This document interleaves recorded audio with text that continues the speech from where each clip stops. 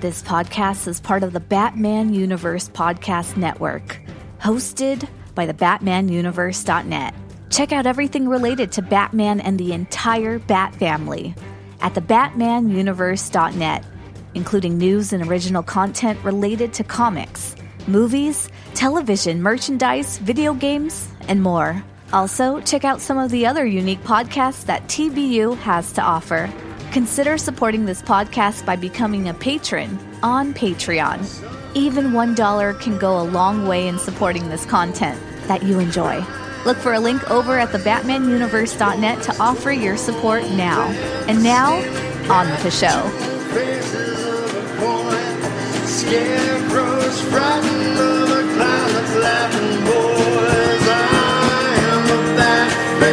I am a Batman. Shine that signal, come out to play. I am a Batman. I am a Batman. Bring it on, Batman. Jump out your cave, 'cause I am a Batman. I am a Batman. Shine that signal, come out and play. Hey, what's up, everybody, and welcome to another episode of At 10 G311. And Dane, I think I'm pulling an early U where I can't remember the episode number. I don't have it in front of me. What episode number we're on? Well, it's been a while, so yeah. Yeah, we did miss our last scheduled recording, but I can't let it go by without saying it, so I'm looking it up right now. Episode 230. There we go. Episode 230 of At 10 G311. Wow, 230 of these. Damn. Can you believe it? No, Yeah. Not really, because it's been like, what, 10 years now? Next year is going to be. be 10. That's even harder to believe. I know. Wow, 10 years of my life that I've been talking to you. I guess we kind of like each other, don't we? I don't know, Tim. You know, we have some major disagreements about certain things, so I don't know. I don't know if I like you. Yeah, you know what? I don't know if this podcast is going to work after all between you and me. Yeah, I don't think so.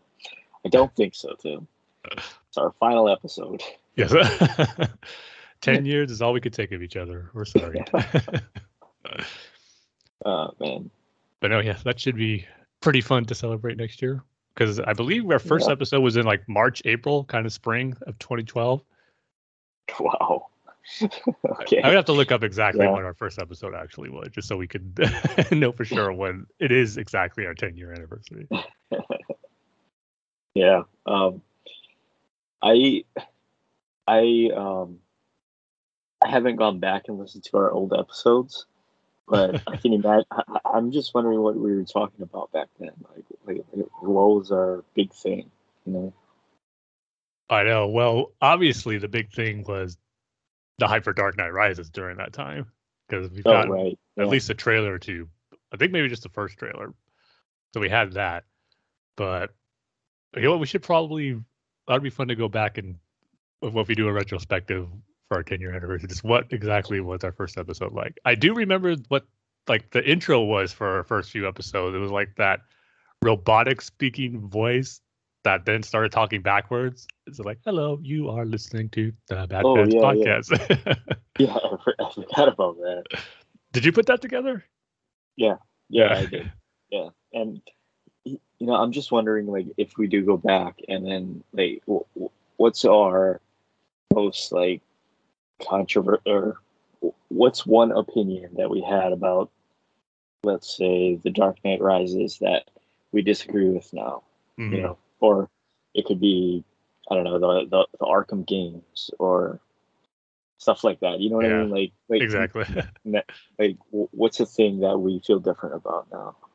Or just even like the future of Batman movies after The Dark Knight Rises. Like, because we knew that was it and didn't know what was going to happen. And then knowing what did transpire, how 10 years later, we'd have two different Batmans in that period of time. It's just funny to go back and probably see what we were saying during the early episodes.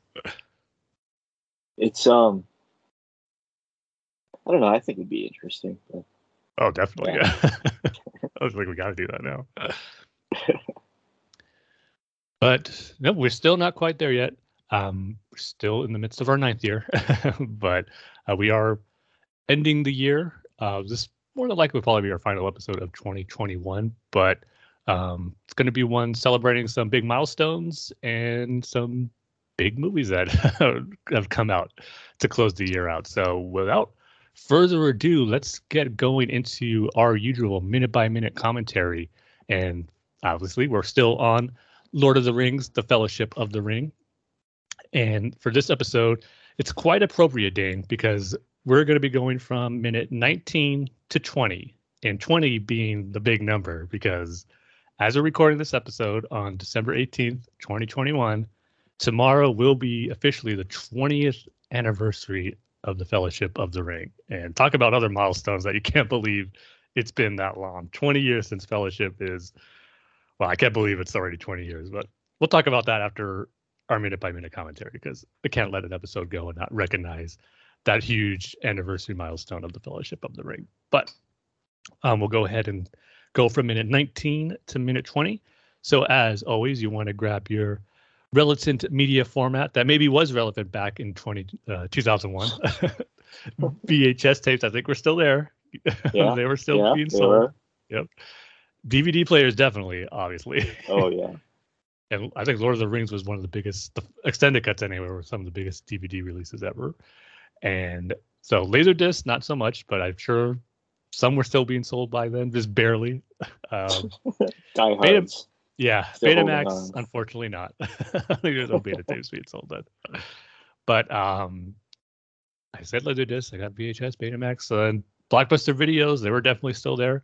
No one knew what was going to happen just a couple of years later, but still had Blockbusters. Netflix wasn't around just then, or maybe they were around, but they weren't obviously as big as they were a few years later and as they are now. Don't actually know when they were actually first established, but it might have been 2001. I'm not sure. But your film projector, obviously those are still around in movie theaters, and your DVHS, not quite there yet, because we obviously had VHS, but no HD. And then the one that if we only knew back in 2001 what the ultimate media format would be, I probably would have held off on seeing Fellowship of the Ring in the theaters if I just knew this was available. Sure.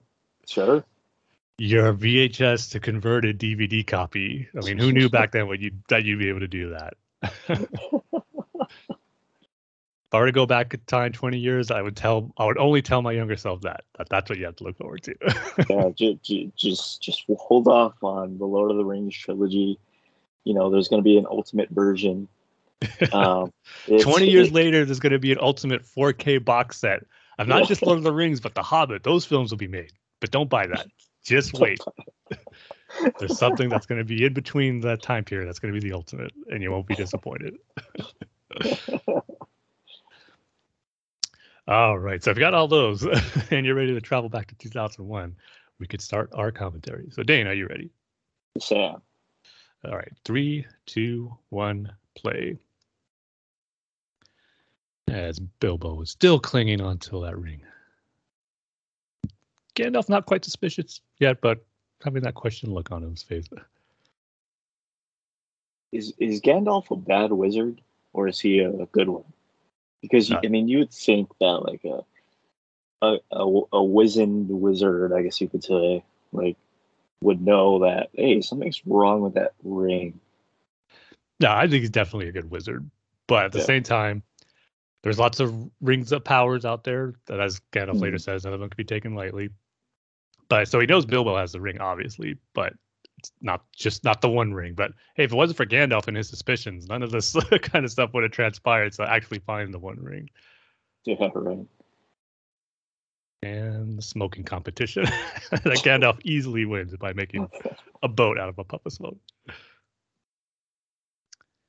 And the fireworks go off as we reach minute 20 on the 20th anniversary of the Fellowship of the Ring. Man, things are just working out real perfectly and seamlessly in our topics right now.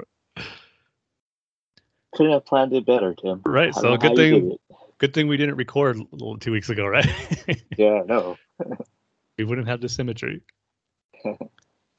Yeah. So before moving on to our future topic, like I said, I gotta recognize the celebrate the 20th anniversary of the Fellowship of the Ring, which again, I can't believe it's going to be that long. I just remember perfectly seeing it for the first time. That's kind of what I want to talk about. Just our memories of our first time seeing it and just our favorite moments from the movie. So for me, I probably said this before as we talked about Lord of the Rings numerous times on this podcast, but how I always knew of it, but never read the books, wasn't too familiar with the overall story. I just knew basic characters' names like Frodo, Bilbo, and hobbits. That's about it. But I remember back in, it's around the summer of 2000, spring, summer 2000, I remember, and they put out like the special behind the scene teaser video, just showing you that they're in production and kind of what to expect, giving everyone their first look at it. And I remember a friend of mine, Jason Palmer, who's a great Star Wars artist that you've probably seen tons of his great work on. He's the first one that kind of said to me, my brothers and friends of ours, hey, this video's out, you got to check it out. And he showed us the link to the trailer or the video footage, and seeing it was like, oh, wow, this looks like something that I've never seen before in a movie. And just hearing him talking about more of the books and what's, like I said, me not having too much experience with it, telling me a little more about it, just getting real excited for it. So ever since seeing that first kind of behind the scenes video reel about it and just getting my first look at it, just made me excited for the following year to see it come out.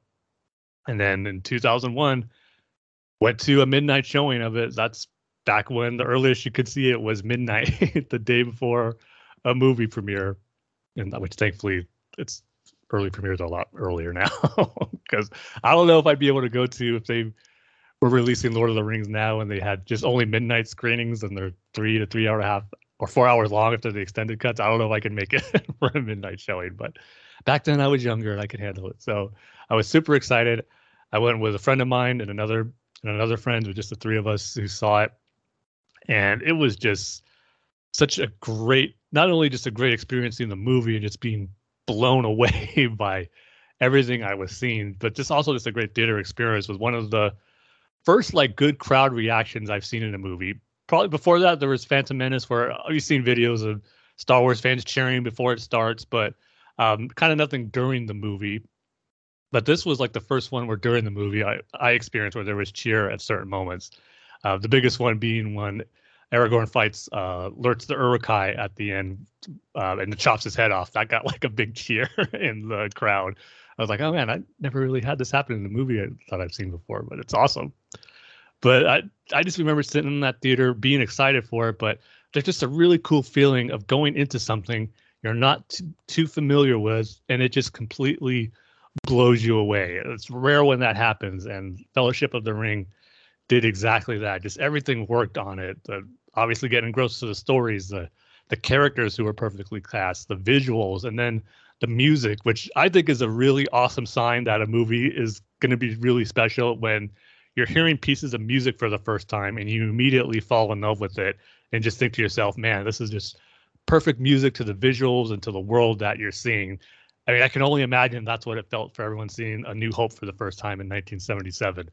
And for me, Fellowship was kind of like that. It's just everything clicking on just perfectly for something I knew very little about. And it was just such a special experience. And I was coming into it from also during that time I was playing like a lot of Japanese RPGs. And I remember seeing the Fellowship. There are certain elements, especially when the Fellowship is formed in the second half, and they go through the mines of Moria, the Battle of Amon Hen, and then going to different locations of Lothlorien. It just felt like I was watching an RPG game come to life. And it's like, this is one of the best video game movies, but it's not based on a video game. But if they were to do like a Zelda movie or something like that, this would be the path and formula to follow. It's just really good. So this is all these different things going through my head while I was enjoying it so much. So yeah, it really left an impression on me seeing it for the first time. I now consider myself just a lifelong fan of Lord of the Rings and the franchise. I'm hesitant to call myself a diehard because I think you could say a diehard if you really know the lore and just like the backstory and the history, which I know a little bit of, and I find that stuff fascinating, but I just haven't had the time to really do a deep dive into that. But I've kind of been doing that a little bit lately. I have been on a little bit of a Lord of the Rings trip because I did get that aforementioned 4K box set. I did a marathon of all 6 movies, and that put me on a real Lord of the Rings trip. So kind of been doing a little bit of a deep dive. There's a great YouTube channel. Shout out to Nerd of the Rings.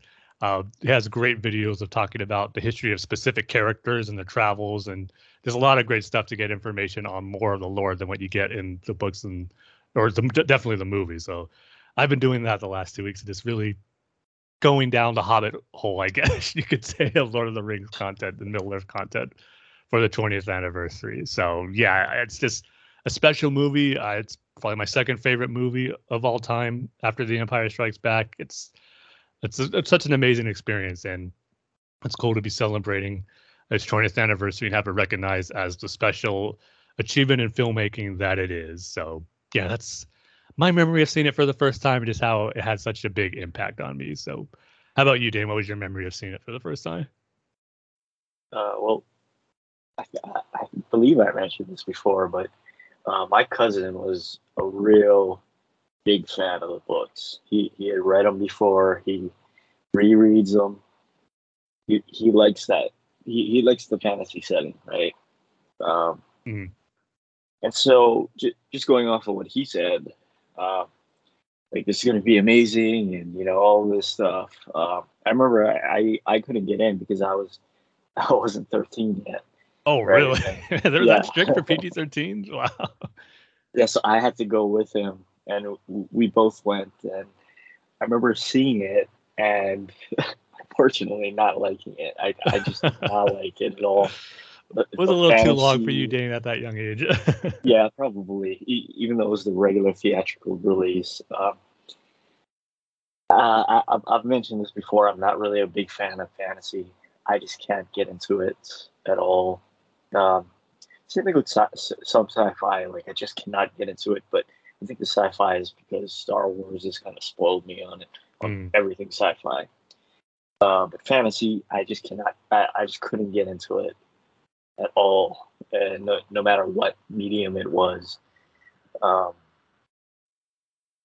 And yeah, I didn't like it. And it was that thing where it was like, my cousin was like, "Oh, you didn't like it, but you just gotta wait for the second movie because they're gonna do another one, and it's you just have to wait for the second movie because there's this huge battle and it's really cool." And he was explaining to me the battle of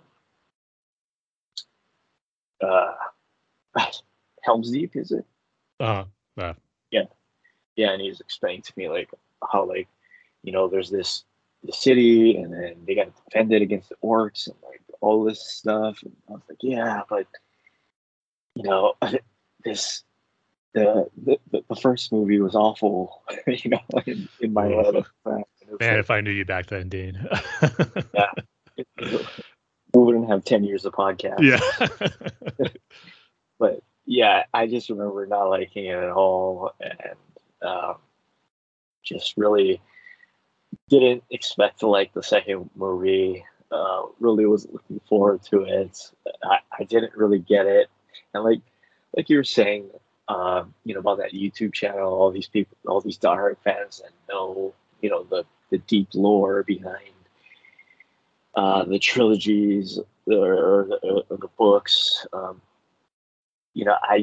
That's the one thing that turns me off of fantasy. It's just like that sort of like, because there's a lot of it if you really want to get so, yeah, like 15,000 years ago, on this place, this happened, sort of thing. And it's the same thing with sci-fi. It's the same thing. I mean, it's weird how like my opinion on that hasn't really changed. Same thing with sci-fi, where it's like they introduce a new planet and they have to get into the politics and they have to get into like 15,000 years worth of the economic evolution of the planet. And it's like, okay, we've got to move past this and tell a story. But yeah, I remember not liking it for a long time. These movies, I don't know what it was that really changed me, and I think it was probably the extended cuts because I remember borrowing them from my cousin because he was such a big fan, and I we're watching like the documentaries on the making of the film, and I thought that was cool. Yeah, which to this day are the best bonus features for any movie you're going to see. They're right. just perfect. Yeah, you get like a 2-hour documentary, and so like not longer than that for like each movie. It's like, yeah. There are some portions that are 2 hours long, but then you got other documentaries on other topics. It's just so much great stuff. Yeah, and then I started to appreciate it through whatever it was in those special features. I began to appreciate the Lord of the Rings a little more. So we have the appendices to thank for getting you to appreciate Lord of the Rings and to becoming a fan of it. Yeah, because I remember going to see all 3 movies in the theater when they came out and just not liking them at all. Like just totally lost. Where sort of like how I am with the Marvel movies today, where it's just like I just don't get it. Like what happened in that last movie, or that first one? I don't know. I can't remember. So it was more of that. So how long after they came out when you watched it again did you go, man, I actually really like this?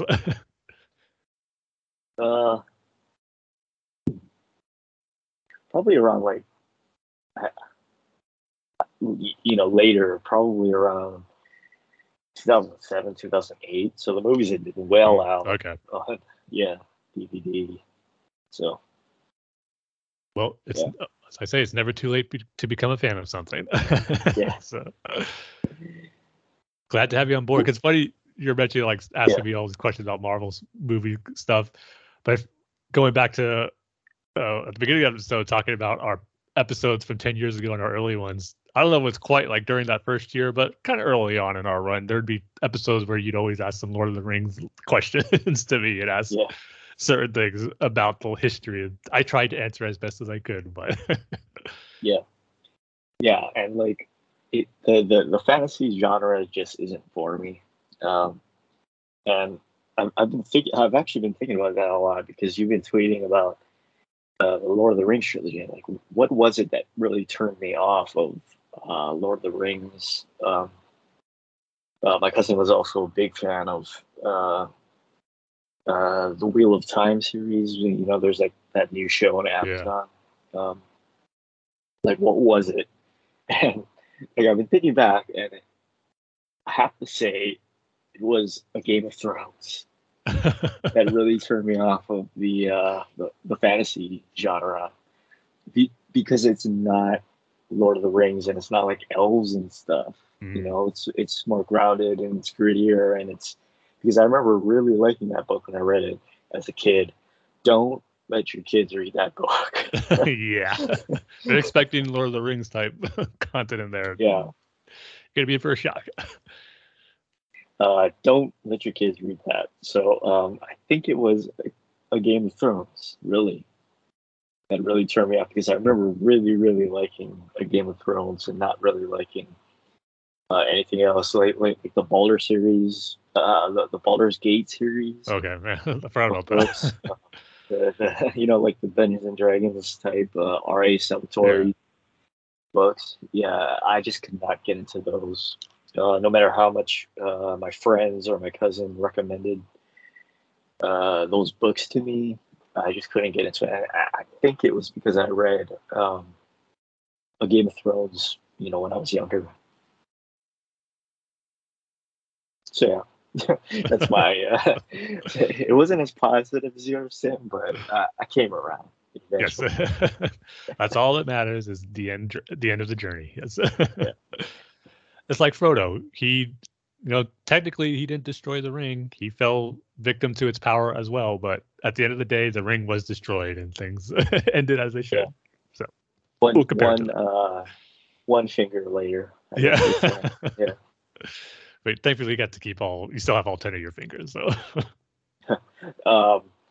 funny story, Tim, because the reason why I couldn't record our last weekend or whatever, or our previous recording day, is because I got myself hurt again. Did you almost lose a finger? Yeah.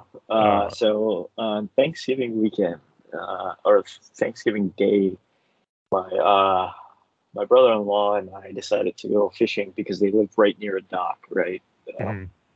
So we just decided to go down, and he was fishing, and I was just watching because I'm not really into fishing. And he had caught something big, right? Or something strong. And, was it as big as a fish that pulled a deagle into the lake and where he found the one ring?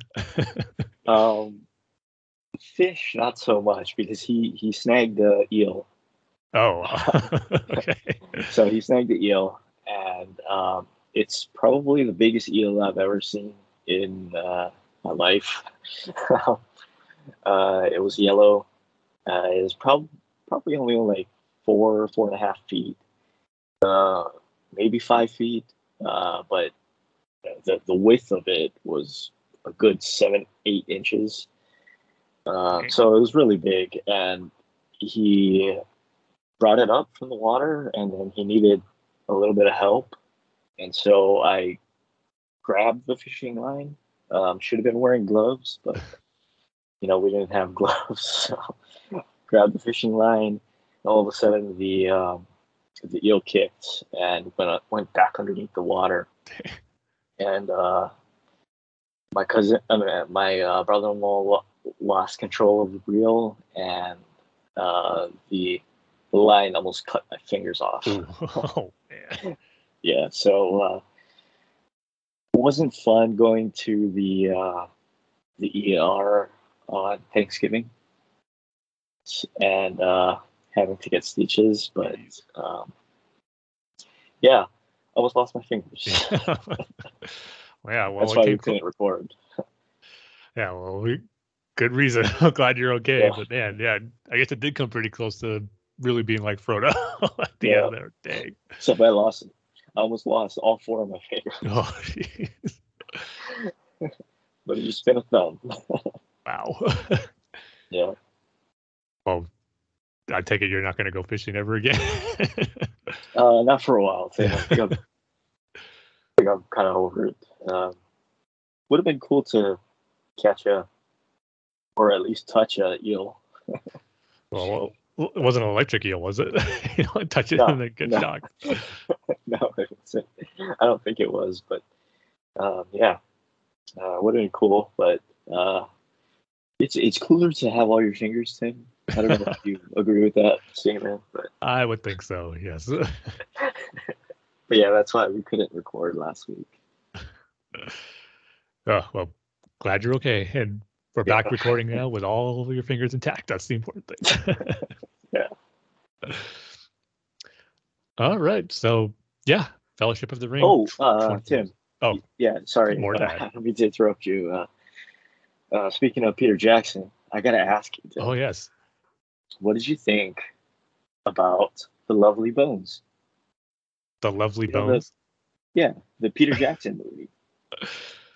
Well, as much as I love Peter Jackson and what he did with the Fellowship or the Lord of the Rings, Hobbit, and a more recent project he did, I've never seen The Lovely Bones. But I imagine you're going to ask me more about his latest release, right? Yeah. What did you think about this forgettable latest release? Yes. Yeah. Well, talk about outdoing yourselves with the length of your movie project. I mean, Lord of the Rings, 3 hours, almost 4 hours. Forget that. We're talking 8 hours total of the Beatles Get Back documentary. Yeah.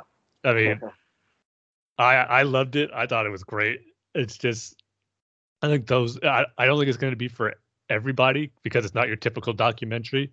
It's literally like that fly on the wall type of movie where you're just sitting there watching the Beatles come up with songs, play music, perform, talk, discuss. You're seeing them interact just as friends.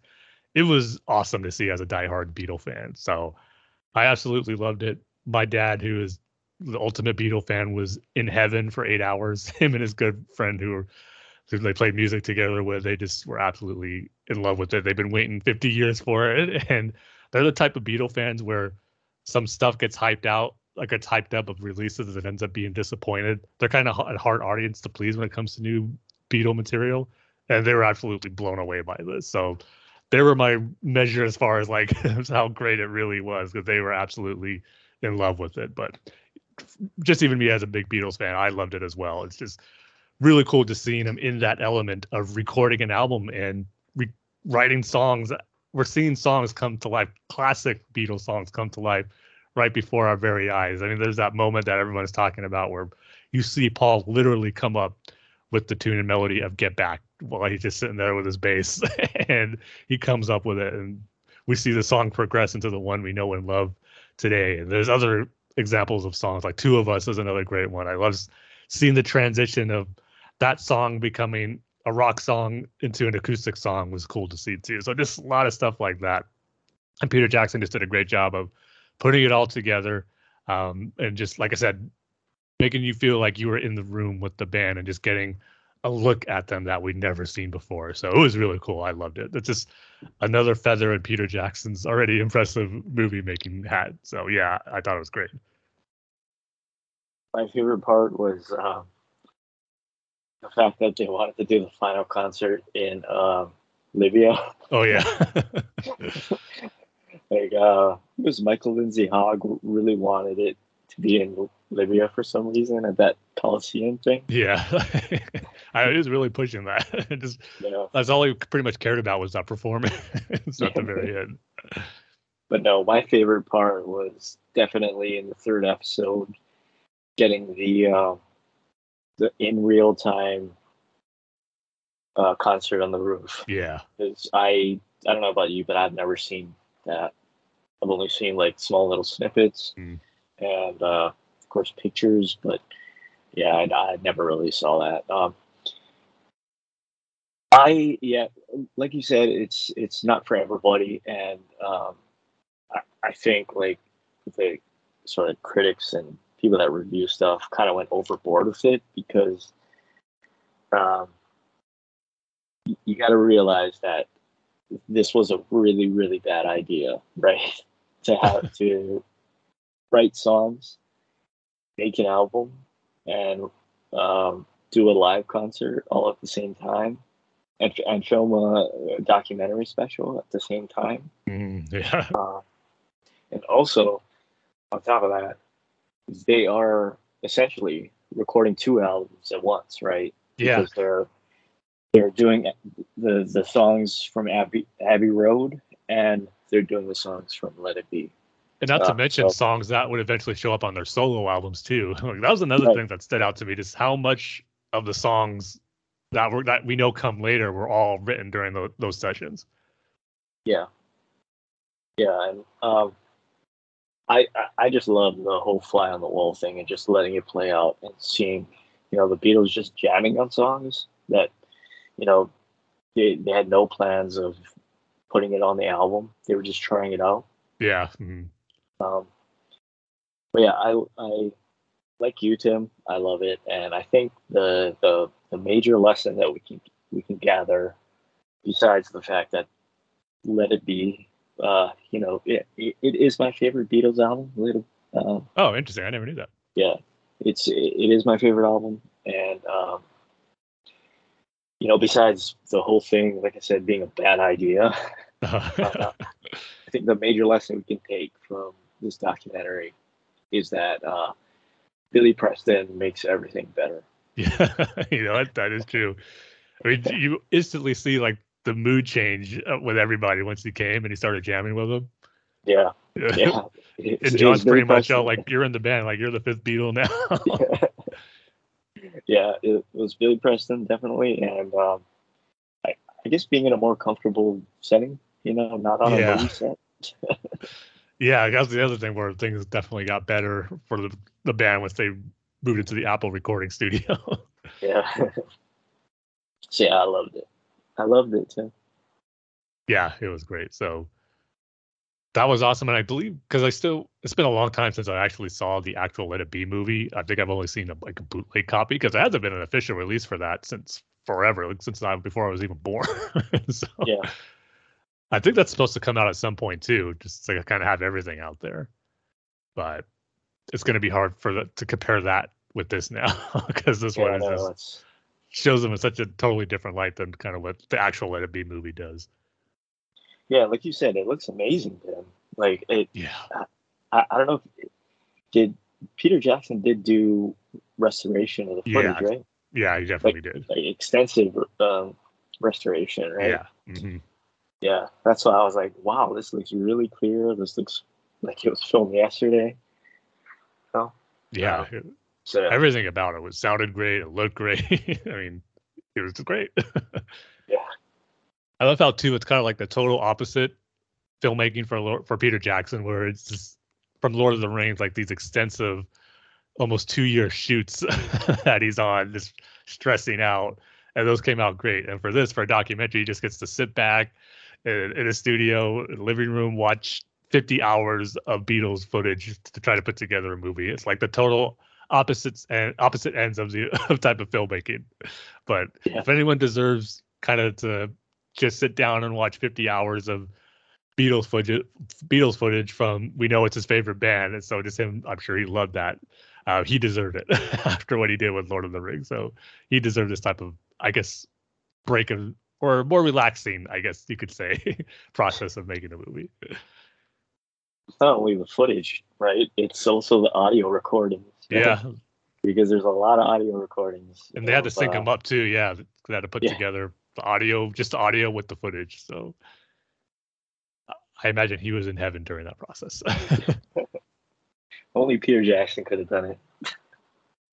Yeah, I would think so, because he's got to have that passion, because that's what another cool thing on the Lord of the Rings bonus features. You just see how much of a big Beatles fan he is in those special features, or even talking about scoring for the score for Fellowship. He just talked about what a kick he got of being at Abbey Road for the first time, knowing that's where the Beatles recorded, and had to take that iconic photo of himself and a few other people doing the walk down Abbey Road. So you just know he was a diehard Beatles fan way back then. So I was happy for him to kind of you got to make this movie, which I'm sure was a passion project for him. So happy for Peter Jackson in that regard as well. That's why he hasn't really directed a movie in 12 years, 10 years. It hasn't been that long. He did some other stuff. I think like smaller stuff. Because he did that. I know he did that animated movie, that Adventures of Tintin. I'm not sure what year that came out, though. I don't think it's been that long. Maybe it has. I'm looking it up. As they're being surprised how long things have been, or how long it's been some certain things. Maybe that has been 14 to 15 years ago. Mortal Engines. He didn't direct that, though. That was, like, he just produced it. Oh, 2014, I guess you could say. Okay. That was the Battle of the Hobbit, the Battle of the Five Armies. Yeah. Yeah. I'm just trying to think if there's anything after that, but maybe there hasn't been. Nope. They Shall Not Grow Old, which is the World War One. Sort of like what he did with Get Back. Yeah, how he restored that. Yeah. But that's it. So when was the 2018? When was that Tintin movie released? I'm not seeing it on his filmography. Really? Yeah. Let me see.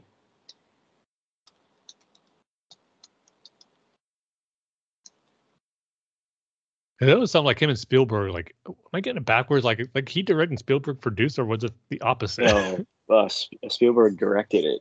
Okay, then he might have been producer on. Peter Jackson produced it with Kathleen Kennedy. Yeah, that was a good movie, though. Really? I never. Yeah, the animation's on it really good. Is it fully animated? Yeah, It is kind of like that realistic style animation to it, where it does look, some certain shots looks like it could be real. Yeah. Oh, my mistake. I thought that was when he directed it. Yeah, maybe that's why he hasn't really done a film in a long time. And I don't blame him. What was his last thing besides the Lovely Bones? was the last thing that wasn't a Lord of the Rings Hobbit movie. And that was way before The Hobbit, I think. It was like 2009 or 8, something like that. 9. Okay, yeah. Yeah. Before that, it was King Kong. I don't know if you remember that. Anyway, I didn't mean to sidetrack your Lord of the Rings thing. It's all flows together. It all goes with Peter Jackson related, Lord of the Rings, the Beatles. It all works. But with that, I guess we can get into our main feature topic for this episode, which could only be our review for Spider-Man No Way Home. Yes, the movie is out, and by the time you're listening to this episode, at the earliest, it is next Thursday, December 23rd. So the movie would have been out for a week if you saw it on Thursday, December 16th. So I've seen it, Dane's seen it.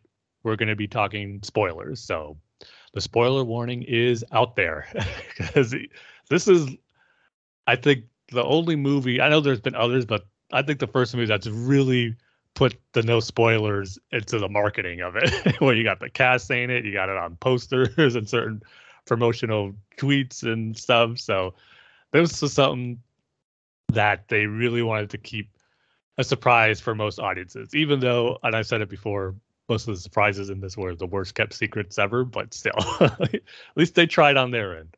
So we're going to be going full-blown spoilers into this discussion. So yeah, let's get into it. So my initial reactions first, obviously super excited for the movie. We knew about the potential of what this movie might have in it.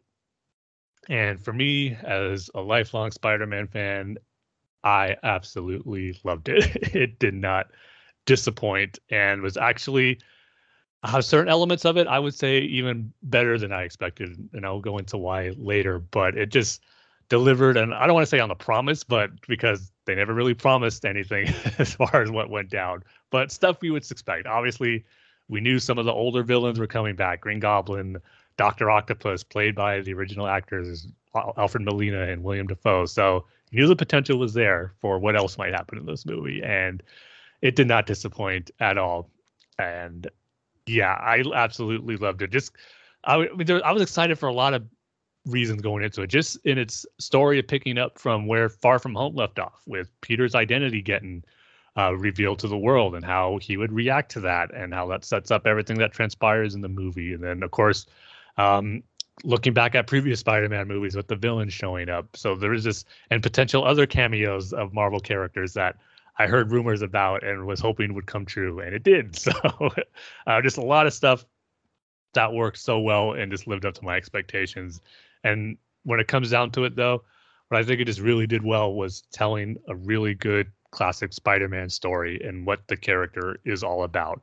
Amongst all the cool surprises and nostalgia stuff that was in the movie, I think at its core, it was just an awesome Spider-Man story to see play out on the big screen. So yeah, I have a few nitpicks here and there about it, but they're mainly just nitpicks and not really huge problems. But yeah, overall, everything about it worked for me. I absolutely loved it. It just did not disappoint. And I saw it on Thursday night. Got to say, one of the best, if not the best, like crowd theater experiences ever. The cheers and the roars, man. I'd never seen this before in a movie where people got out of their seats and started clapping and moving their arms like they're at a baseball game and someone just hit a walk-off single or something. Like, it was just insane, but so awesome to see. So yeah, just overall great experience, and I just loved the movie. So yeah, couldn't be happier with it. How about you, Dane? I'm on pins and needles. Initial impressions, right? Yep. Yeah, I really wasn't looking forward to it. Like I said before, this Marvel stuff, I'm completely, totally lost. I totally forgot that Peter Parker's identity was out in the public. Did you even see Far From Home? Yeah, I did. I own Far From Home. Okay.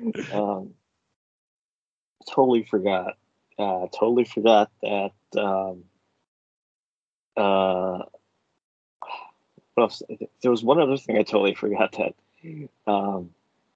that pertained to this movie, but I can't remember it right now. Like framing him, that type of thing. Yeah, that. I think it was that. Something with Mysterio. Totally forgot about. I guess the entire Spider-Man movie, the two previous Spider-Man movies. It seems like you did. And just judging from the trailers we got, I thought this was gonna be a bomb. Like I didn't think this was gonna be any good at all. Was really pleasantly surprised about how much I liked it. So glad to hear. I didn't really think I would care about like the different multiverses coming together, and like now we have 3 different Spider-Men, and you know, Alfred Molina is there, and Jamie Foxx is there, and you know, all these different people and all these different villains, and I just didn't really think I'd care for that, because it's like, yeah, but we all know they're going to go back to their own universes and stuff, and you know, Peter's going to find a way to, you know, sort of get everything back in order, and it's going to be setting up the next Avengers movie or whatever, you know. It's going to set up something else, and you know, this is just going to be another in-between movie that's not really going to have implications on really anything, you know, sort of like, you know, like Civil War, in the sense that it was supposed to be a Captain America movie, but it ended up being a fifth Avengers movie. I know it gets kind of referred to as Avengers 2.5, which is understandable. Yeah, so sort of like that. And so I was like, yeah, but I'll just go see it as a pure entertainment, and it works on that level, you know, especially it being a comic book movie, and that's the thing. Like, this is a really, really comic book movie. Oh yes, really, really, really, really comic booky movie, which is what I don't really see people talking about. Like, yeah, which is honestly pretty crazy that we're at this point where this type of comic book storytelling is now in a movie and kind of accepted by audiences, where they could do stuff like this now. Like 20, even maybe 10, 15 years ago, I wouldn't think that'd be possible. Multiverse stuff. or it could still be told, you know, it hasn't been done to death. Yeah. Because what I felt this movie was, you know, just first impressions is a retcon. That's what it is. You know, it's like, okay, it's a whole new beginning for Spider-Man. There is literally no way home. Yeah. Right after this, so that's a good point. Yeah. And you know, spoiler alerts. You know, they kill May. I didn't expect that. Me neither. Yeah. Coming out of nowhere. So there is literally no way home, and this is a soft reset of the entire universe. At least the Spider-Man universe, because I can't really speak on the other superheroes, but at least for Spider-Man, you know, it is a soft reset, like we would see in a New 52 or something like that. That's the way I see it. Yeah, but I totally love that. I fell in love with it. It's I haven't been impressed with the movie this impressed with a movie in a really long time, and it's so great to see it in a Spider-Man movie. Yeah. Yeah, you hit on a great point there about kind of being like no way home for this version of Peter Parker, because like you said, it's a whole new status quo for this version of Spider-Man. That was another part of the reason why I thought it worked so well, and just how it all built up to that moment. So yeah, just kind of going back to the beginning of it and just how it picks up immediately where Far From Home left off. And if I could just say one of my nitpicks about the movie right away, is I felt like the beginning of it was kind of moving at a fast pace with that subject of everyone knowing who Peter Parker is and him trying to deal with that. I like what we got, but there were just certain instances where I felt certain scenes felt a little rushed, or just kind of try to get through it. And One of them is kind of one of my favorite moments, but also one that I wish was done a little bit better, and that is the appearance and cameo of Matt Murdock in Spider-Man No Way Home, played by the one and only Charlie Cox from the Netflix Daredevil series. First off, I'm just so glad he's officially brought into the MCU now in one of the movies, because even though the Netflix shows, they reference events from the Avengers in the movies, they're like, we're never 100% in the MCU canon because they weren't made by Marvel Studios. Kevin Feige wasn't really involved with those series. So they were just kind of under the branch of that. But now that Charlie Cox is in this movie, we know that his version of Daredevil, or he is the MCU version of Daredevil. And that's awesome. And also, spoiler alert for Hawkeye, the show, but Vincent D'Onofrio is officially back as Kingpin in that series. So the two standout stars of Daredevil are in the MCU, and I love that. But his appearance, I loved it, and the interaction he had with Peter and May, Happy Hogan, and just giving him the legal advice. And I'm looking forward to seeing the movie again. I'm going to see it later this afternoon, because there were certain moments where the crowd was cheering so loud I couldn't hear the dialogue.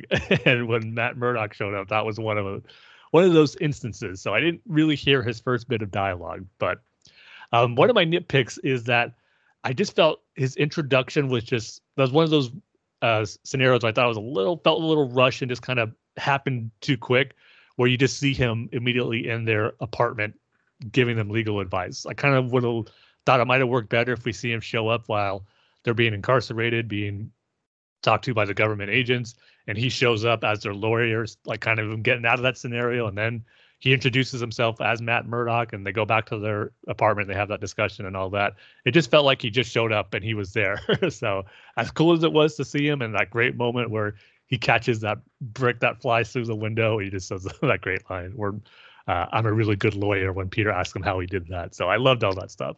Just kind of wish we got a little more of an introduction for Matt Murdock in that moment. But still, it was one of the cool cameo and surprises that we got in the movie. Well, not necessarily a surprise for me since I've heard that rumor, but it was never one that was like really concrete that it was going to happen. It was one of the things I was just really hoping for. And when it happened, I was just kind of more relieved than surprised, but still cool nonetheless. So yeah, the first portion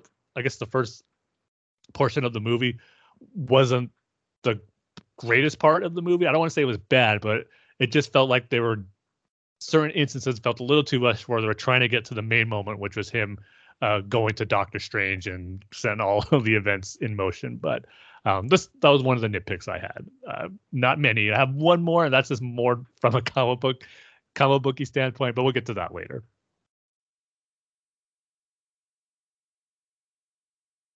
Any thoughts on the first section of the movie, Dane? I was like, did you cut out, Tim? No. No, not really. I really like, and you see that's the thing, Tim, because like that's why I was just sitting back and listening, because you know all like the fine little details. But yeah, it was great to see Charlie Cox again, because it's like it's common knowledge that, you know, his Daredevil show was ended unceremoniously and out of nowhere. So yeah, it's great to see him. Yeah, I'm just glad like Marvel Studios recognizes when you already got a great actor for the roles, don't need to recast them, even if it's technically might be in a different universe or something like that. They're perfect. Yeah. Just use them again. I think we can all accept the fact. Speaking of TV shows, you know, on Disney Plus we have, you know, the new Hawkeye show. We have the WandaVision show, the Captain America show. I really want to see a Ned show. A Ned show? That would be really entertaining. Yeah, I want to see a Ned show. I mean, hey, Ned training to become a Sorcerer Supreme. I mean, the hints were there in this movie. I want to see him at MIT. You know, I want to see what's going down with Ned. Hey, I'd be down for it. Like, you could split time trying to make it through college while also training with Doctor Strange or something. Exactly. But you just created the next Disney Plus Marvel series, Dane. Congratulations.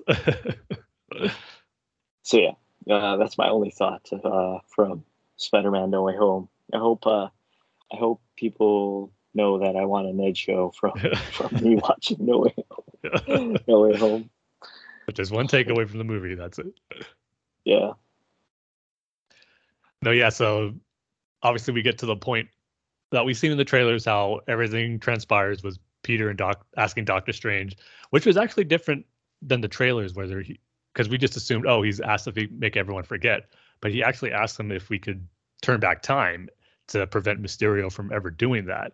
And obviously he can't because Doctor Strange no longer has the time stone. And it was Doctor Strange's idea to kind of do the spell that makes everyone forget Peter, and how we got a little more explanation how it works, why everyone came, or the villains we saw came into this universe, how it was those who knew Peter Parker was Spider-Man, that they're the ones who got transported here. And it wasn't everyone. He was able to contain that spell and from fully breaking out into that orb in that box or whatever. But a few did slip through the cracks. And boy, I will say, from when I was enjoying the movie and about the first part of it, but once we get to the moment where Dr. Octopus shows up, I mean, that's when the movie kicks into another gear, and it gets into another gear later on. But when Dr. Octopus shows up on that highway leading to the airport, man, it's like that's when the movie was like, man, I'm absolutely loving this right here. It was just, first off, a cool action sequence was this version with Tom Holland Spider-Man in his armored spider suit taking on Alfred Molina's Doc Ock. It was a cool action sequence to see play out, and then just their dialogue with Doc Ock. Thinking he was talking to the Tobey Maguire version of Peter Parker from his universe, and when he finally unmasks him and he sees Tom Holland, he's like, "Hey, you're not Peter." And then you get Peter kind of infecting his octopus arms with the Stark tech, and then taking control of it. That was really cool and fun. So it was a cool action sequence. Spider-Man saves the day. He helps that woman he was trying to talk to get Ned and MJ into MIT. Rescues her, but then the pumpkin shows up. And then we get the appearance of William Dafoe's Green Goblin in his, I'm hesitant to use the word classic because it's not my favorite costume design, but Power Ranger suit. Yeah. Power Ranger suit. That's what you call it. Pretty much. Yeah. And I gotta say, I do like they use it for his first appearance, because I mean that's what everyone remembers from his version of Green Goblin. So you gotta have it in there. But then the kind of where he smashes the helmet. I don't know if that was their way of saying, yeah, this doesn't really work. But I love what they did with him later and kind of giving him more of that traditional Green Goblin costume with the purple hood, and how William Dafoe really doesn't need a mask to portray that evil goblin look. Like nothing against William Dafoe, but he does have that look for that evil, crazy goblin that we know from the comics. So it was better just to have his natural face with the hood on and everything than that Power Ranger mask. So I did like what they did there. So yeah, all that setting up with Dr. Octopus, Green Goblin, and might as well just talk about Green Goblin because I really loved William Dafoe here as this version. Not this version, still the same version, but this new take we see on him. I mean, he was great. He was great in Spider-Man 1 in 2002, but I think this one, see, I want to see it again to really say if this was his best turnout yet, because what he does to Peter in this movie, I think, is what makes Green Goblin one of, if not Spider-Man's biggest antagonists, like his version of the Joker. I mean, my favorite personal villain for Spider-Man is Venom, even though he does become more of an anti-hero and kind of a friend later on. But those early Venom Spider-Man stories are my favorite. So he'll always be my favorite Spider-Man villain, but it's hard not to recognize that Green Goblin is Spider-Man's greatest villain. And I think that was on display here. What he did to him and how he messed with him mentally, fooling him, thinking he wasn't under control of the Goblin, winning his trust just as Norman Osborn, and just really seeing that sincerity that he was bringing to it, to wanting to help everybody and cure. And that was another aspect of the movie I liked, just on a Spider-Man level, just how he was really set on helping these villains. When he found out that most of them end up dying in their own universe and Doctor Strange was going to send them back anyway, just telling them, hey, this is their fate.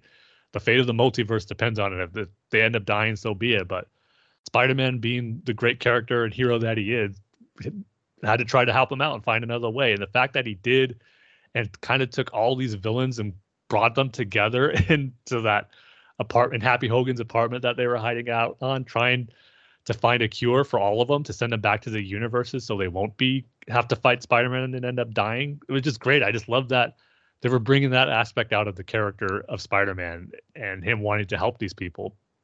And Norman Osborn really playing on that while really just using it to his advantage. And just seeing also the scientific side of Peter Parker really show up in this movie was great. And that moment where he's finding the cure for Dr. Octopus and that chip for his arm, and then cure for Electro using the arc reactor and Green Goblin's formula. It's really cool seeing that on display. But the moment William Dafoe turned or revealed that he was actually still evil in the Green Goblin, that's where the movie went into another gear. And that just might be one of my favorite moments of the movie, that entire sequence when it's revealed that Green Goblin is really still evil, and he just makes the other villains turn against Spider-Man, and Spider-Man is just on his own trying to fight off Green Goblin, Sandman, Electro, and while Aunt May's trying to escape with that formula, and it all culminates into that great tragic scene where Aunt May dies because of the Green Goblin. And man, just great performances by Tom Holland here. Just his reaction and trying to stay with Aunt May as she's dying, and he kind of doesn't want to accept it, but at the same time knowing this is it and he's going to be with her till the end. And it was heartbreaking to see. And we kind of saw, because we didn't see it in the MCU, what happened to Uncle Ben. What was that moment that kind of made him really become Spider-Man? And the iconic line, great power comes great responsibility. We finally hear it uttered in the MCU, and it was uttered by Aunt May. And I thought it was done beautifully, how for this version of Spider-Man, this was kind of that moment. Even though he has been Spider-Man obviously for a few years, this was kind of his big coming of age moment, I guess, really becoming into Spider-Man and what it means to be a hero and losing the ones that are closest to you like this because of your actions of Spider-Man. So I just love this aspect of the movie and just what it does for this version of Spider-Man and how it changes him as a character, as we see later on. And the fact that Green Goblin was the one that kind of made this all happen, it was just done really well for him as a villain. That's why I think this might be the William Dafoe's better portrayal as the Green Goblin, more so than in Spider-Man 1, for what he did here and how he really changed this version of Spider-Man. So I just love this entire dynamic of bringing all these villains from the different universes together and having it work so well as it did. And like I said at the beginning, at the core, just driving home and being the catalyst for telling a really great Spider-Man story that we've loved to see, being fans of the characters. So this was just one of my favorite moments of the film, and just setting up for what's to come later, which kicks the movie to another gear. But I love this entire sequence with just Tom Holland Spider-Man interacting with all these villains, leading up to that moment with Green Goblin and Aunt May. Yeah, and that's one of the things I sort of realized when watching this movie is that like these three movies, or the two movies, don't really have like that iconic scene, I guess you could say. See, I think they do, but maybe not on this level, but I'll say that. Right. Yeah, like how in the first Spider-Man, the Tobey Maguire Spider-Man movie, there's like that upside down kiss, maybe. The second one, MJ and Peter sitting in the diner, and then Doc Ock attacks. Yeah, that entire sequence leading up to the train fight is iconic. Yeah. I don't know. In the third one, I'll say infamous, the dancing sequence. Yeah. Andrew Garfield, maybe skateboarding.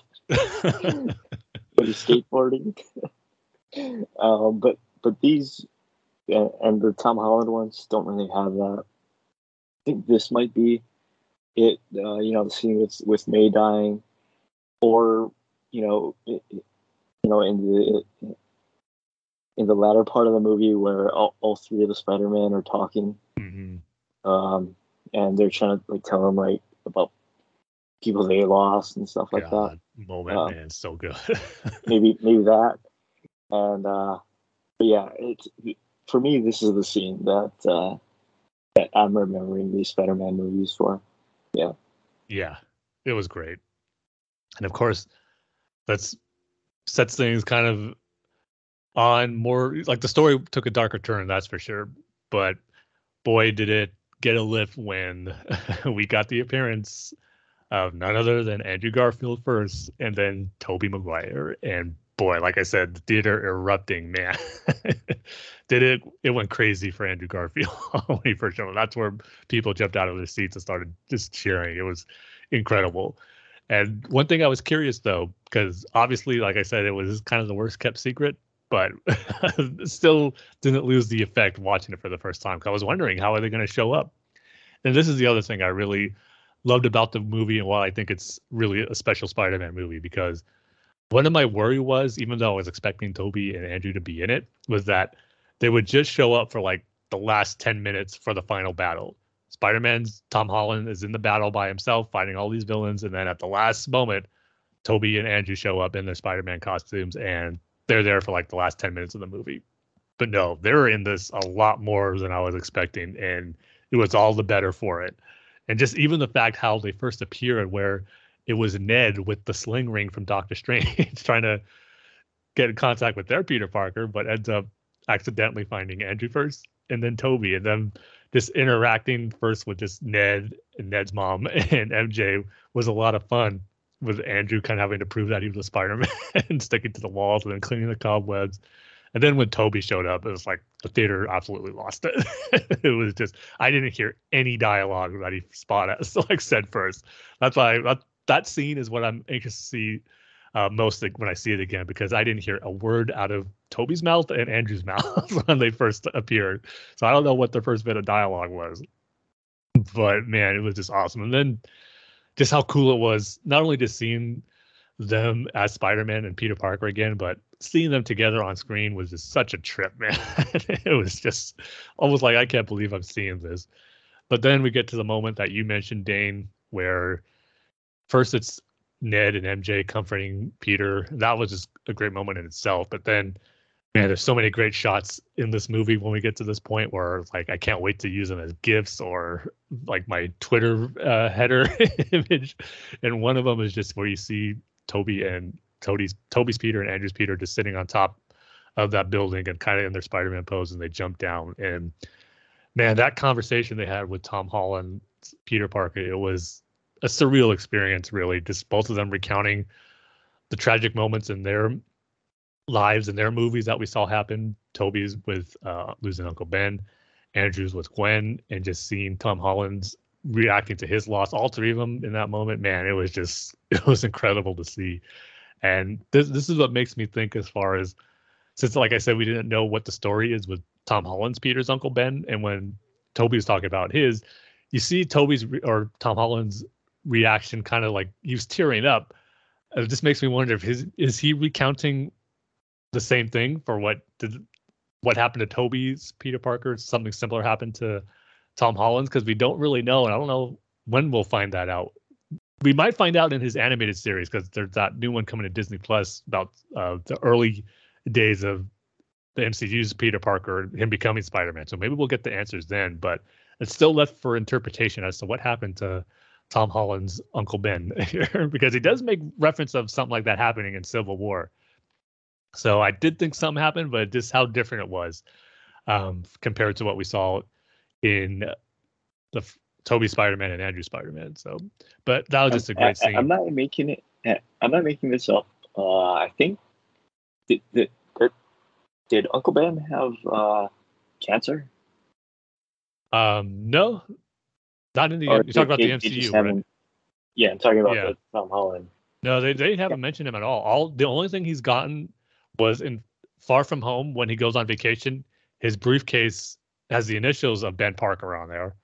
And then in the What Ifs animated series, he makes mention of Uncle Ben in an episode. But again, that's in another universe because it's What If, so that doesn't really count.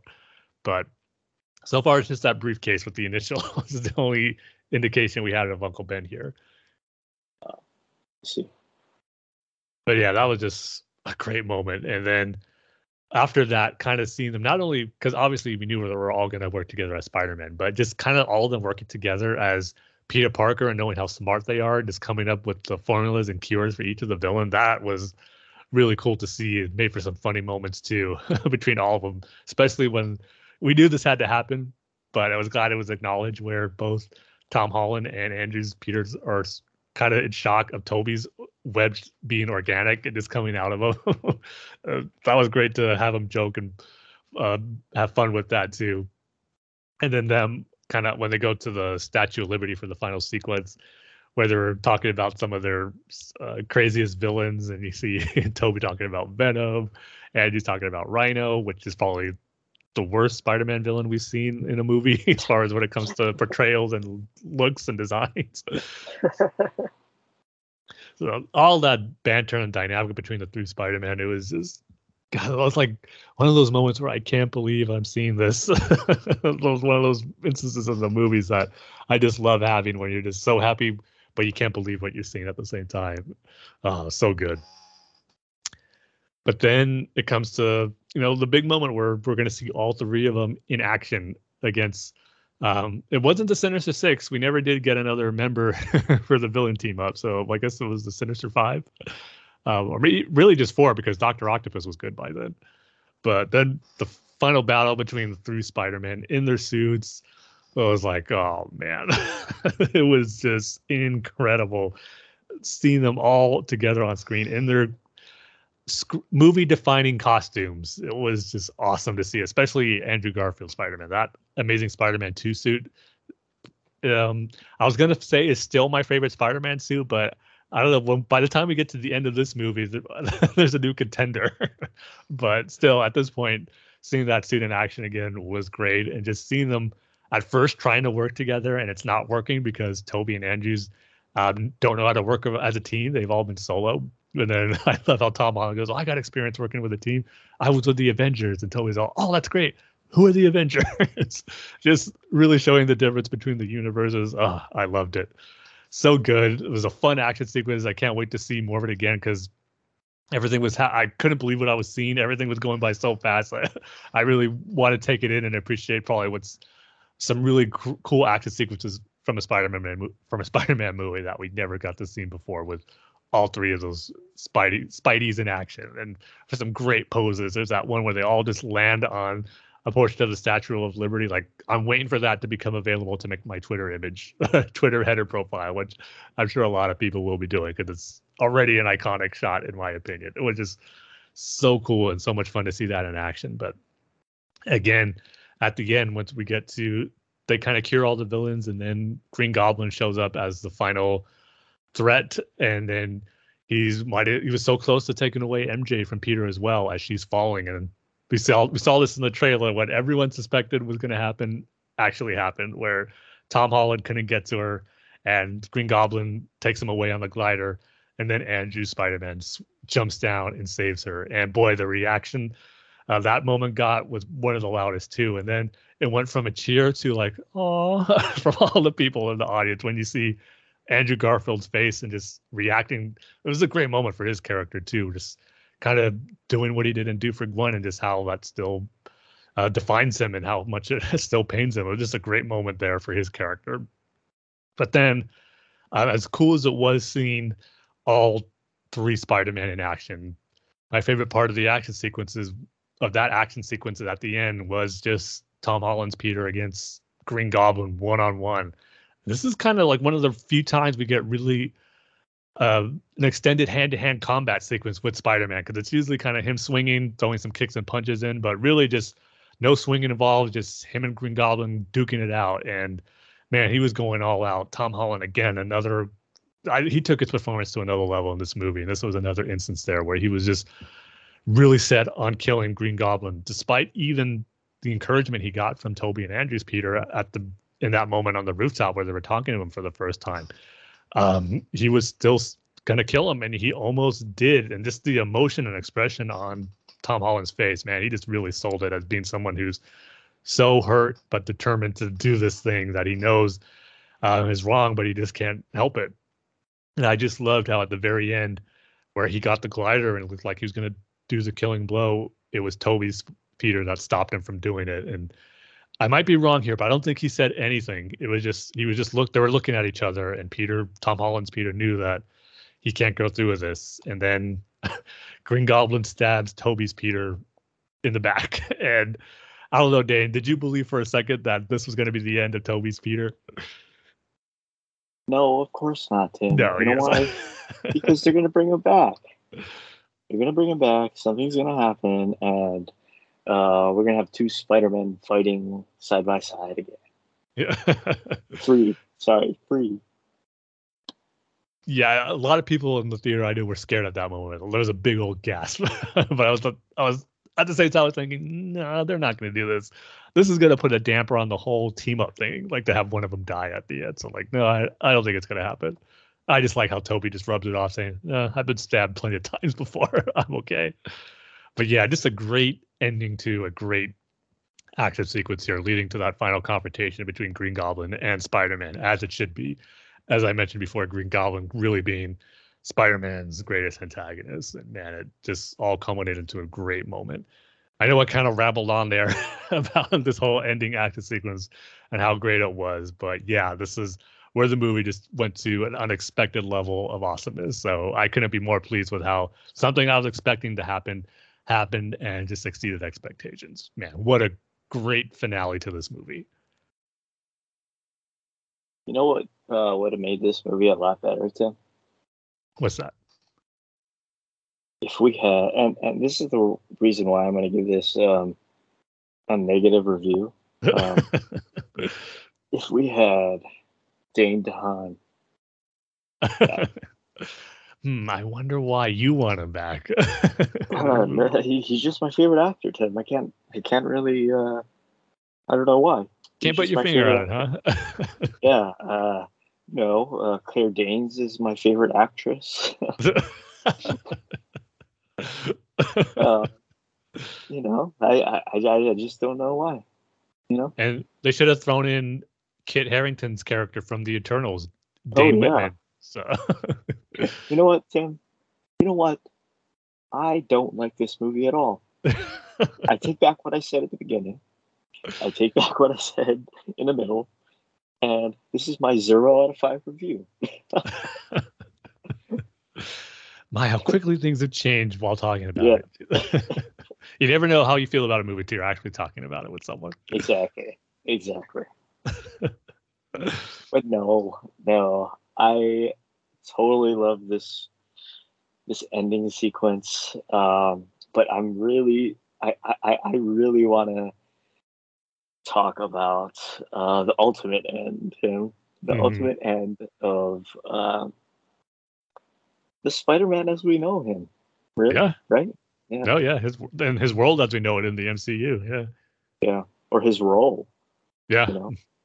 So yeah, that was the big change. That this was something that I wasn't expecting. I was curious how things were going to end. Are they just going to send everyone back? Are they going to be incorporated into this universe now? So I was I'll say I was pleasantly surprised with what they decided to do. I have a feeling, I wonder if this is going to be something that fans are going to be split upon, because I'm not sure everyone's going to feel about what happened, where the only way to send everyone back is for everyone to not only forget that Peter Parker is Spider-Man, but they're going to forget Peter Parker, that they even know him.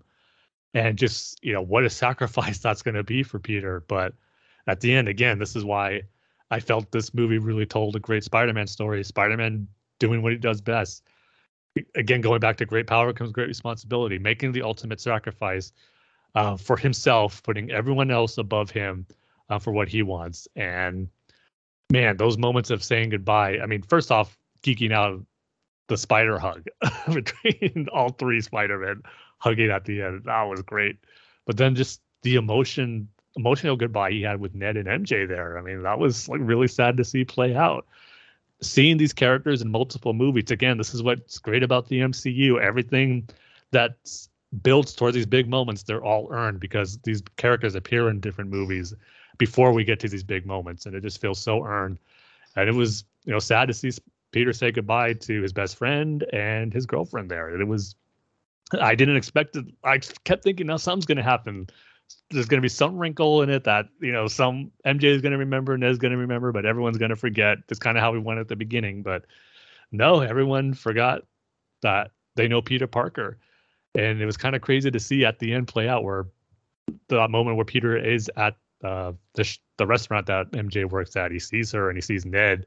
At first, I thought they were going to make it where MJ and Ned are a couple. That's just really going to be a knife in Peter's heart there. But they didn't look to go there, just that they're still friends.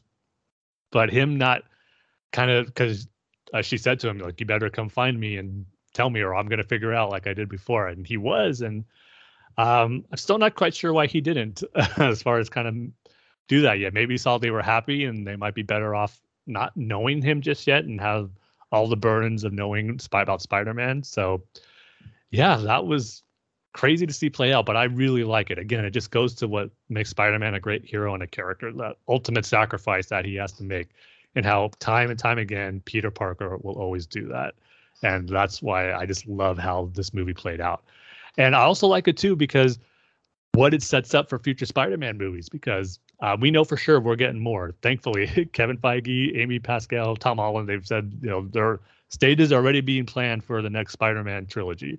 And I couldn't be more excited for that now, because we're kind of going to a period of Spider-Man stories that I grew up reading where it was kind of Peter Parker, not necessarily on his own, but because he was married to MJ by this time in the comics, but kind of in the animated series too from the 90s, where he's on his own. He's out of school. Well, he will be out of school soon. He's a senior in this movie. He has his own apartment. Nobody knows he's Spider-Man. And those are kind of like the Spider-Man stories I grew up reading. And while I love the MCU take on Spider-Man and felt that the story decisions that I know were controversial for some Spider-Man fans had to be done for introducing Spider-Man for the third time in a movie series with a universe that has heroes. So things had to be done differently from the traditional Spider-Man story. And I thought the MCU did a great job of doing that. But I feel now what's been set up with Spider-Man really on his own, we might get more of those traditional Spider-Man stories in these next movies. And boy, as I said, I thought earlier, we're seeing Andrew Garfield's Amazing Spider-Man 2 costume being my favorite. I think that might change with this new suit that Tom Holland had at the end. That was classic Spidey on screen, just pure nerd bliss right there. The bright colors of the red and the blue. This how the design of it was just straight out of kind of those original Spider-Man comics. I love that new costume already. So things have changed for the MCU version of Spider-Man, but at the same time, I couldn't be more excited than I am to see what the future holds for this version of Spider-Man. And I'm just so glad that we are getting more, because this does have the feeling like this could be the end. And if it was the end of Spider-Man in the MCU, I would be totally satisfied, because it did feel like an end of an era with this story. And I would have been definitely pleased if the deal with Sony and Marvel ended and this was it. I would be content. I would be disappointed, but at the same time, I felt we got a full arc of a story for this version of Peter Parker, and it was told beautifully. Because I remember after Spider-Man Far From Home, there was that period where Marvel and Sony, they kind of split up. They didn't agree on a deal, and it was revealed that Sony's going to do their own version of Spider-Man with Tom Holland now. And I just can't even imagine now what that would have been. Knowing what we got with No Way Home and how perfect it was for me, I don't even want to think about what could have been if they didn't reach a deal. So thank you to Tom Holland for getting the ball rolling to making Disney and Sony talk to each other again, and for getting this deal done, because we got one heck of a Spider-Man movie here, and it sets up the potential for more future great Spider-Man movies. So yeah, I love the ending, and I was surprised, but I just love what it sets up and what it does for his characters. So it was just a great finale for this movie, I thought. You know what the ending made me think about is like how, superheroes keep their identities secret, right? Mm-hmm. And like the people that they love, they don't be with them, and they don't tell them who they really are. And so, like, aren't you really putting yourself at risk? I mean, putting other people at risk by not telling them. You know what I mean? Like if I say, look, Tim, I'm Spider-Man, there might be a guy that's gonna come He's dressed he looks like a green Power Ranger, and he might kill you with a pumpkin bomb. I'm just letting you know, okay? I'm just letting you know. Wouldn't that be like more? Oh yeah. Wouldn't that be better? That you would know and you would be looking out for that instead of me hoping that I save you.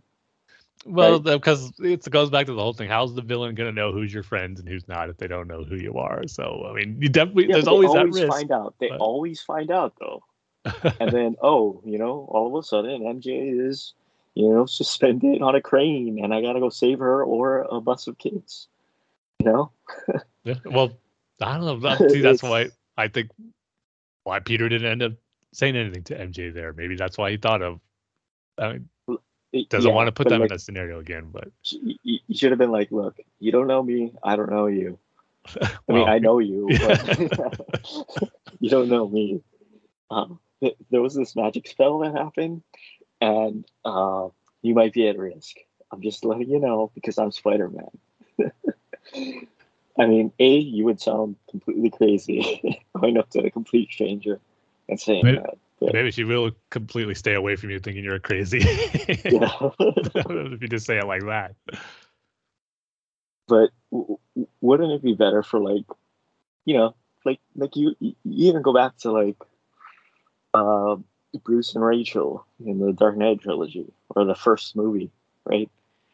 If you just tell the person, look, this is who I am, and you gotta look out because there's people after me, and just because we have this relationship, no matter if it's platonic or romantic, they might come after you. These people that don't like me might come after you. You know what I mean? Kind of. I still think it's safer when they don't know. That's old saying, ignorance is bliss. So that when it comes to superheroes, to put yourself in danger, I think that's true. Yeah, I guess so. But yeah, like I said, I really like this retcon. That's what we should probably call it, right, Tim? Yeah, or a reset. Reset, yeah. I really like this choice. And Tim, I don't think you Marvel fans need to worry. Tom Holland will be back. Yeah. As Spider-Man in a new Spider-Man movie. Just might take a while, but he'll be back. I just really like this retcon, and it opens up the character to like a whole new possibility where you don't have to stick with what you've done before necessarily. Mm-hmm. Sure, you have to reference that, this magic spell happened. Nobody knows who I am. Nobody knows that I exist. They only know that Spider-Man exists, right? Mm-hmm. I just think it's such a brilliant way to do a reset and to continue the story. Yeah, totally. That could get old after a while. I mean, you just look back at the Iron Man movies and how they just got lesser in quality as the second and the third one went on. But it's just such a brilliant way to continue the Peter Parker Tom Holland story. Yep. And I really want to see what they do with it. Yeah. Yeah, I'm anxious too. And I would, because a plot point of the next movies is going to be at least MJ finding out he's Peter again. But I would do it slowly. Like if they have a new trilogy plan, don't even have like MJ or Ned in the next one. Let's just focus on Peter dealing with this new status quo for in his life. I mean, he's in his own apartment now. He's alone.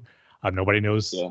Pretty much has no friends really because nobody knows who Peter Parker is. So just seeing him deal with that for one movie and just really embracing just him as Spider-Man and facing down whatever villain it's going to be. And then maybe in the second one, you reintroduce MJ and Ned again and then work into how they find out. Because we know they're going to find out like that he's Peter again. And maybe the third one of this next trilogy will end up with Peter and MJ getting married. And that's the last one. And hopefully they don't do this one where he has to go to Mephisto and have him erase everyone and or they erase their marriage and all that type. Let's not go down that road. But no, yeah, I totally agree how it sets up an exciting future for the next movies. Definitely more of a Spider-Man 2 vibe, right? Yeah, how that ended. Where like, like how he Peter is in Spider-Man 2, where he's not having a really good time, and he's poor. He's trying to make money, but he's trying to be Spider-Man too at the same time. Yeah. Because it's not like the Tom Holland Spider-Man is wealthy, right? Independently wealthy, like Bruce Wayne, right? So like more of that sort of vibe, Yeah, I mean, it could set up to where we finally see Tom Holland Spider-Man go to work at the Daily Bugle as a photographer. Setting, like I said, setting up stuff that's kind of more in the familiar aspect of the character that I grew up with when I was first reading comics and watching the animated series. Like instead of juggling school and friends and high school like relationships, all that, he's going to be struggling with trying to make money as an adult and as a photographer for the Daily Bugle, and Spider-Man dealing with Jameson, all that type of stuff. If they finally like go into that route, I think it's going to be awesome to see Tom Holland Spider-Man deal with all that stuff. Jake Gyllenhaal wasn't in this movie, right? Just you heard his voice in the beginning. Yeah. I don't know why. I just saw the cast list. Yeah. I was like, they might have shown a quick shot of him as Mysterio in the beginning, but you definitely heard his voice. Yeah. That's what I remember. Yeah, but he didn't film anything, right? No. Yeah, that's what I thought. So yeah, that's where the movie ends. But the post-credit scene and the mid-credit scene, the mid-credit scene one, obviously we knew there was going to be something with Venom.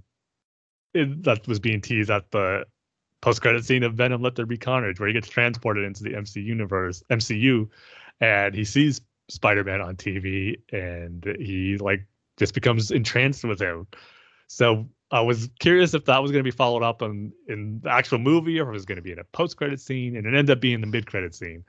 And at first, when it was going on, and it happens, like, oh man, this is kind of a disappointing. He's in the universe, Eddie Brock, and he just already disappears. We didn't get the Spider-Man Venom interaction.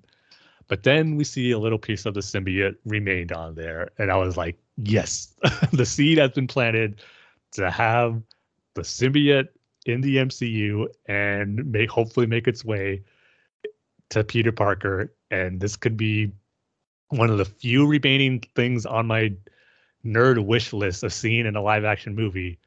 The classic black suit Spider-Man symbiote costume, how it looks in the comics translated on screen. I mean, if we get that, oh man, my Spider-Man movie wish list would be fulfilled, because that's the one thing that hasn't happened yet. And you've heard me complain about this before, so I'm excited about the potential of the symbiote and Venom playing a part in these next Spider-Man movies, because as I said, Venom's my favorite villain, and to see him interact with Tom Holland Spider-Man is something I really want to see.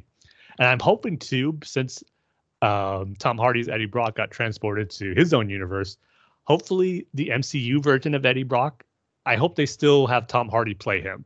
It's this universe version of Eddie Brock, and it could play out the way I was hoping for, one of my biggest disappointments of the Venom movie was how he got the symbiote first without it going to Peter. But now that the symbiote or a piece of it's in the MCU, it's set up to where it can go to Peter first and then go to Eddie Brock to have that Spider-Man Venom face-off that done the right way that I've been hoping for. So the seed has been planted. So at first I was kind of disappointed with that end credit scene, but then when I saw the symbiote remaining, I was like, okay, I'm happy and satisfied with it now. So I went from disappointment to excitement pretty quickly on that end credit scene. And then the last one was pretty much... me too. I'm sorry. Sorry, Tim. I just have to interject. Because no, go ahead. Yeah. I also am excited for the symbiote being in, this MCU, because we have the potential, Tim. It's a potential of having a Tom Holland Peter Parker dance sequence. Oh, that's your wish. Oh, that's your only wish for that. Yeah, that is my only wish, because we have to have a dance sequence in a Spider-Man movie We had it with Tobey Maguire. We had it kind of with Andrew Garfield and skateboard. We have to have one for tomorrow. See, that makes me worried and kind of upset that if people, like a general audience, only associates the symbiote now with and Peter Parker with dancing. See, that needs to change. So hopefully that's what will happen if done right. If Peter gets the symbiote, so wash away that stigma. The keyword there, done right. Yes, exactly. So I did like seeing that. And then the final end credit scene was pretty much just a trailer for Doctor Strange and the Multiverse of Madness, which looks crazy in itself.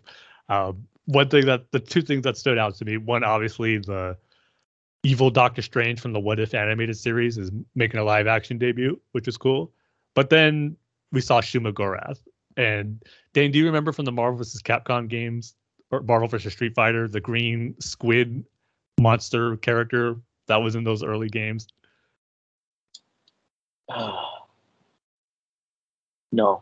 He has one big eye. He's a squid, but that was my first introduction to the character and the only experience I've had with the character of Shuma Gorath. So, but now I'm going to be seeing him in live action, and he looked pretty close to how he looked in the Marvel vs. Capcom games, but coloring a little different. So, those are the two things that stood out to me for that. And of course, it was cool to see Wanda again as Scarlet Witch, as we know she's going to be in the movie. So, obviously, the events that took place here are going to affect Doctor Strange in a big way in his movie. So it was different to get a trailer for an end credit scene, which we haven't gotten since the first Captain America movie, because the post credit scene for that was a trailer for the Avengers. So it's been just about 10 years since that happened. So I guess I wanted to go back to that formula, at least for this.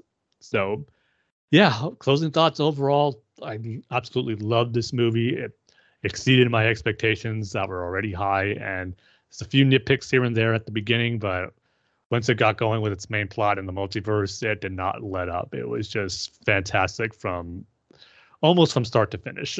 But man, it was one of those moments where I just was never as happy as I was as a Spider-Man fan than being in the theater that night, and I can't wait to experience it again. So yeah, I'm giving it an easy 5 out of 5. Who is Dormammu again? He's the big villain for Doctor Strange. He was only at the very end of his movie where Doctor Strange goes into the dark dimension and goes into that time loop before he lets Dormammu let him out and leaves or stops him from attacking Earth. I do not remember Doctor Strange at all. I've seen Doctor Strange. I don't remember a second of it. Come on, Dane, you just need to do a full MCU rewatch. Just do it. They're all on Disney Plus, except the Spider-Man movies, but I will just forget it. Not if you watch them again and again. It'll be my own retcon. I'll be MJ man, or Happy Hogan. Yeah. I'll let Tim.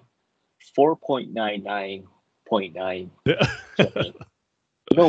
You know the reasons why. You know the reasons. If only Dane DeHaan was in it, it would have been a 5. Right? Yeah, I just can't give it a 5 without Dane DeHaan, my favorite actor, or Kit Harington as the Black Knight. It was so close for a superhero movie perfection for you, Dane. So close. Just can't do it, Tim. I can't give it a 5 without Dane DeHaan or Kit Harington.